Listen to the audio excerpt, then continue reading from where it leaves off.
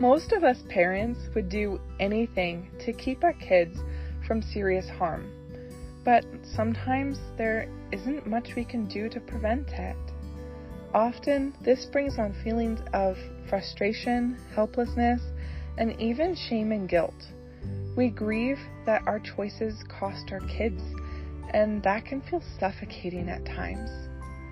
But the simple reality is that we aren't fortune tellers, and we can't control other people's behavior, and we can't always have a say in the outcome. Trauma comes in its multitude of shapes and forms, even to perfect parents. But while we can't always prevent it, we can learn how to recognize it, and we can learn new ways to reduce the impact of it for our children. We don't have to be perfect parents. We only have to be informed parents. Hey, I'm Annabeth. I'm a certified trauma recovery coach and host for the Safe Haven Parenting podcast.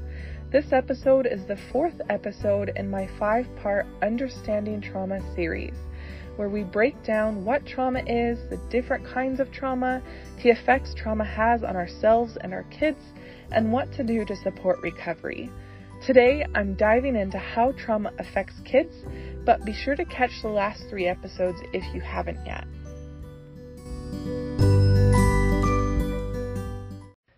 When I was in high school, I auditioned for a local theater, and I was cast as the lead role in Pollyanna, where I was to play the formidable Aunt Polly, a strict, no-nonsense woman who adopts the slightly exuberant and quite unruly Pollyanna.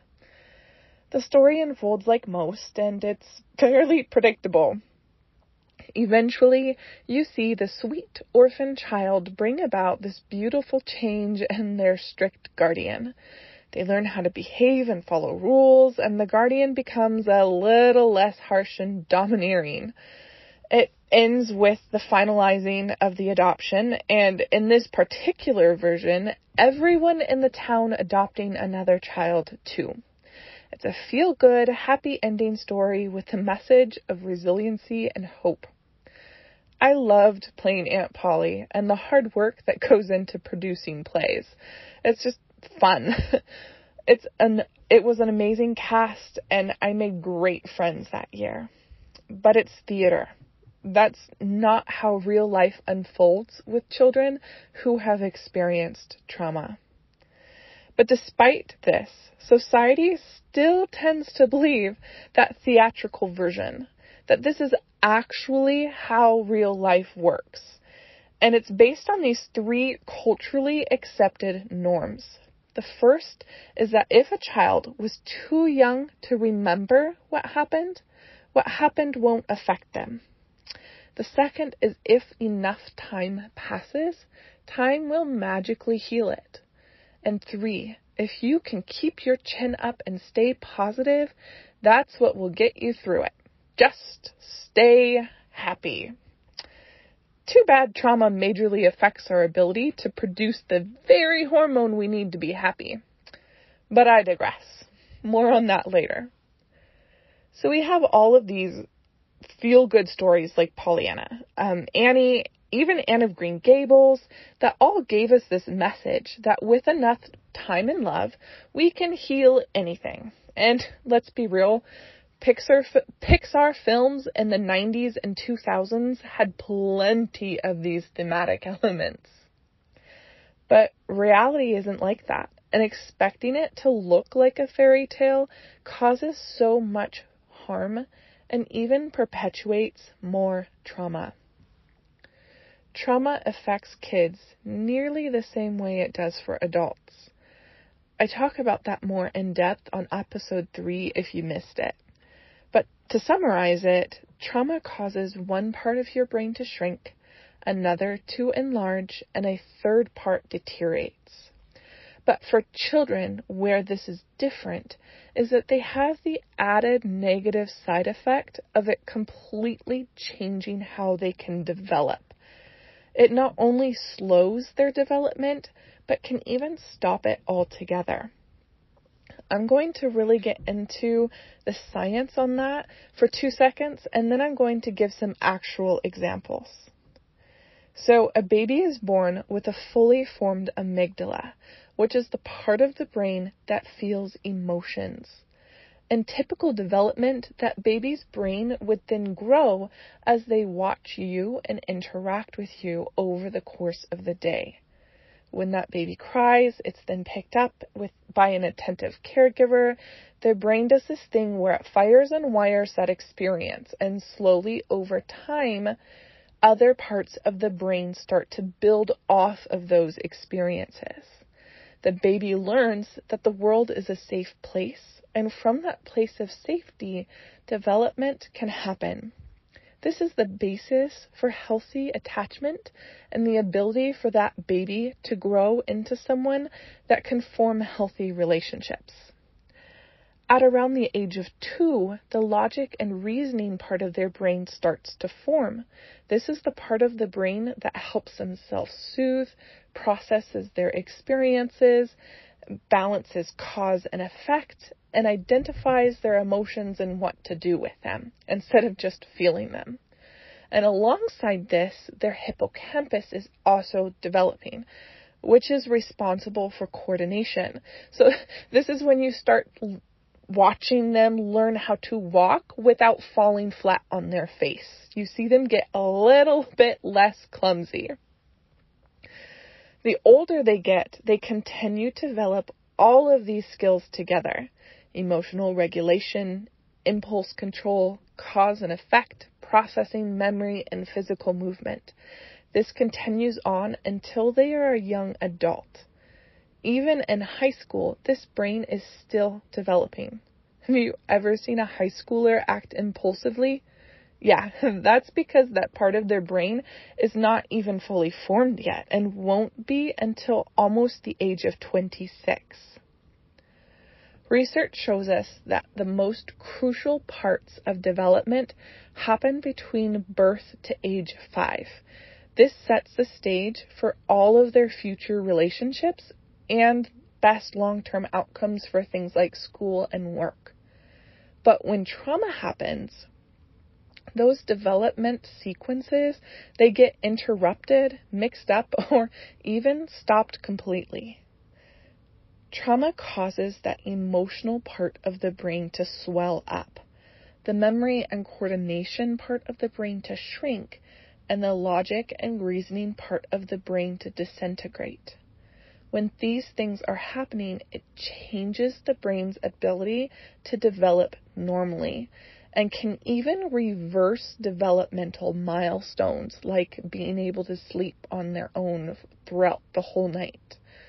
Trauma also causes inflammation and messes with a child's ability to produce and manage crucial hormones like serotonin. Like adults, when children experience stress, they go into fight, flight, or freeze mode. This is our body's normal coping method for dealing with stress, and it's the first sign that something isn't right. It's our body's signal that we need to protect ourselves, and it's valid and okay.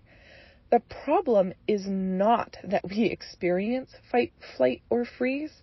The problem comes when we can't fix what is causing that reaction or identify why we are having that reaction. And then we get stuck there. And this is what trauma does. Because when we experience trauma over time, it makes that amygdala swell, which again is the part of our brain responsible for emotions and for that fight, flight, freeze response. And when that amygdala is disproportionately bigger, the other parts of our brain, they don't have room anymore. And that's what causes them to either shrink or deteriorate. And when we lose those parts of our brain or we have less access to them, that means that we have a harder time processing stress. And it's harder to recognize safety and figure out what to do with that fight, flight, freeze response. So when we go through something stressful, instead of being able to tell ourselves, hey, it's okay, I'm safe here, I just feel stressed because I didn't get enough sleep last night and I'm feeling tired, we wind up going, I feel stressed, there's an emergency, something's wrong. And now we have this warning bell in our body telling us to fight, flight, or freeze. If you've ever seen the movie Inside Out, they did a really great job showing this process visually. If you haven't seen that, I highly recommend it. It's a fantastic movie. But really, this is all just a ripple effect. It's kind of like if you give a mouse a cookie, but instead it's if your child has experienced trauma. If your child has experienced trauma, then their amygdala gets bigger. When their amygdala is bigger, it harms their limbic system, and then they struggle to process stressful moments. When they struggle to process stressful moments, then they will get stuck in fight, flight, freeze. And when they get stuck in fight, flight, freeze, then their body processes it as trauma. This is why time does not heal all wounds. This is also why it is extremely difficult for trauma survivors, children and adults alike, to just be happy and forget about it. Trauma causes developmental delays in children, and it also causes neurodiversity. Those cannot be reversed by ignoring that they exist. Just like with adults, when a child is living in fight, flight, or freeze, we usually see it come across in behavior. So a typical fight response for a child may look like really big emotions all the time, angry outbursts, refusing to cooperate, storming off, slamming doors, stomping, yelling at you, lashing out physically, hitting, biting, kicking, breaking stuff. They are often labeled as disrespectful, rude, insensitive, bossy, loudmouth, or rebellious. A typical flight response for a child may look like that child hiding behind you all the time, or just hiding in general. It may look like them avoiding what you ask them to do or breaking down into tears quite easily. Anxiety and panic attacks are really common. They are often labeled as overly emotional, flighty, inconsistent, impolite, and shy. A freeze response often looks like a total shutdown. They may not be able to hear what you are saying, or be able to speak, or even feel. They may look like they are staring into space, or come off as totally absent-minded. They often appear quiet and withdrawn. They don't interact at all with their peers, and they are often labeled as stupid or a dunce, or a mix of rude, shy, rebellious, and shy. It's really important to recognize that these are not the child's choice, but a child's coping mechanisms, and we all have them. This isn't about a child being immature or a child being willfully rebellious. It's about how the child is responding to stress. Also, all kids do this, regardless of their trauma background. The difference is that trauma makes this the default mode for our kids. Whereas you might see this behavior in typical kids around bedtime or when they're feeling hungry or overwhelmed from too much homework, with trauma, you may see a 10-year-old responding to stress like a typical 3-year-old because at some point their brain had to keep them safe from what they were experiencing, and that safety was the priority over developing emotional regulation skills. So then, when they're 10, they don't have the ability to handle stress, and they respond like a typical 3-year-old would. This is what I mean when I say that trauma causes developmental delays. As a parent, this can leave us feeling totally unprepared to manage this, especially when we have our own healing to do. We may feel like our kids need 24/7 supervision to keep other kids or pets or things safe. We may feel like you finally get one thing dealt with, only to realize that while you were dealing with problem A, they were creating a whole new set of problems in the other room. It can feel constant, exhausting, overwhelming. You may even not like being a parent, because no one signs up for this. You may also feel sad or guilty that you can't fix it. And the behavior can lead to the parent or caregiver feeling isolated, alone, and burnt out. These behaviors often lead us to seek professional help, and common diagnoses for children who have experienced trauma are attention deficit disorder, attention deficit hyperactive disorder, sensory processing disorder, oppositional defiance disorder, depression, anxiety, mood disorders, and sleep disorders. Those are also all common misdiagnoses, because post-traumatic stress disorder, or PTSD, and complex post-traumatic stress disorder, or CPTSD, mimic all of those. More and more research is actually coming out that suggests that ADHD, ADD, ODD, and SPD are most likely a form of PTSD if trauma is present. This is what I mean when I say that trauma causes neurodiversity. Many children struggle to get accurate diagnoses, and the field of medicine is currently about 20 to 30 years behind on trauma education, which often leaves the parent needing to be the one informed to advocate for their child. We may not have easy access to informed care or resources. And this is another reason why our society's beliefs surrounding trauma have to change. When we assume that a child who can't remember it or talk about it has gotten over it, then when their trauma shows up, we feel justified in blaming the parent. We feel we have a right to ask them to leave our schools, communities, and even family functions. This belief has caused a lot of unintended harm for those of us with children who are trauma survivors. Because when we see the behavior but don't link it to the root cause, we start believing that it's a moral failing of the parent.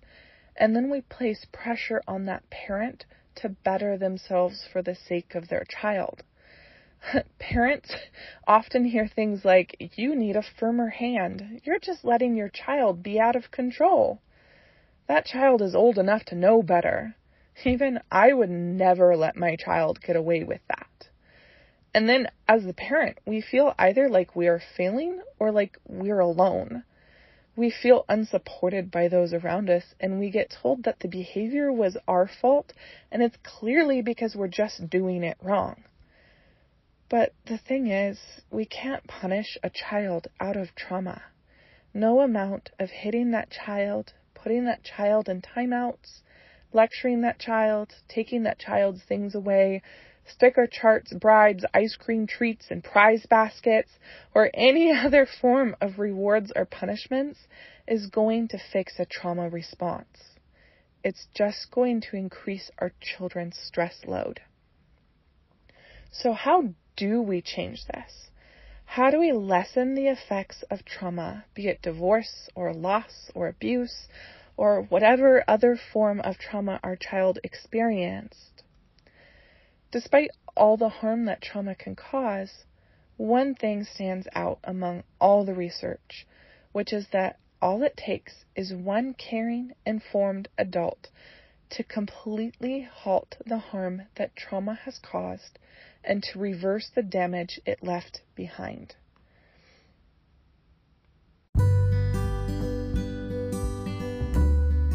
When we take the time to learn about trauma, how it affects us and our kids, and how to heal from it, we become our children's best line of defense. All it takes is one person. But you don't have to do it alone. Our next episode, we're going to get into the actual strategies that help heal trauma and what a realistic road to recovery looks like. It's our last episode in this Understanding Trauma series, and then we'll get into what surviving the holiday season might look like as a trauma survivor, typical things that we face and what to do about them. So if you haven't hit that subscribe button already, be sure to do that so that you're the very first to get notified when the next episode drops. Till then, all the best.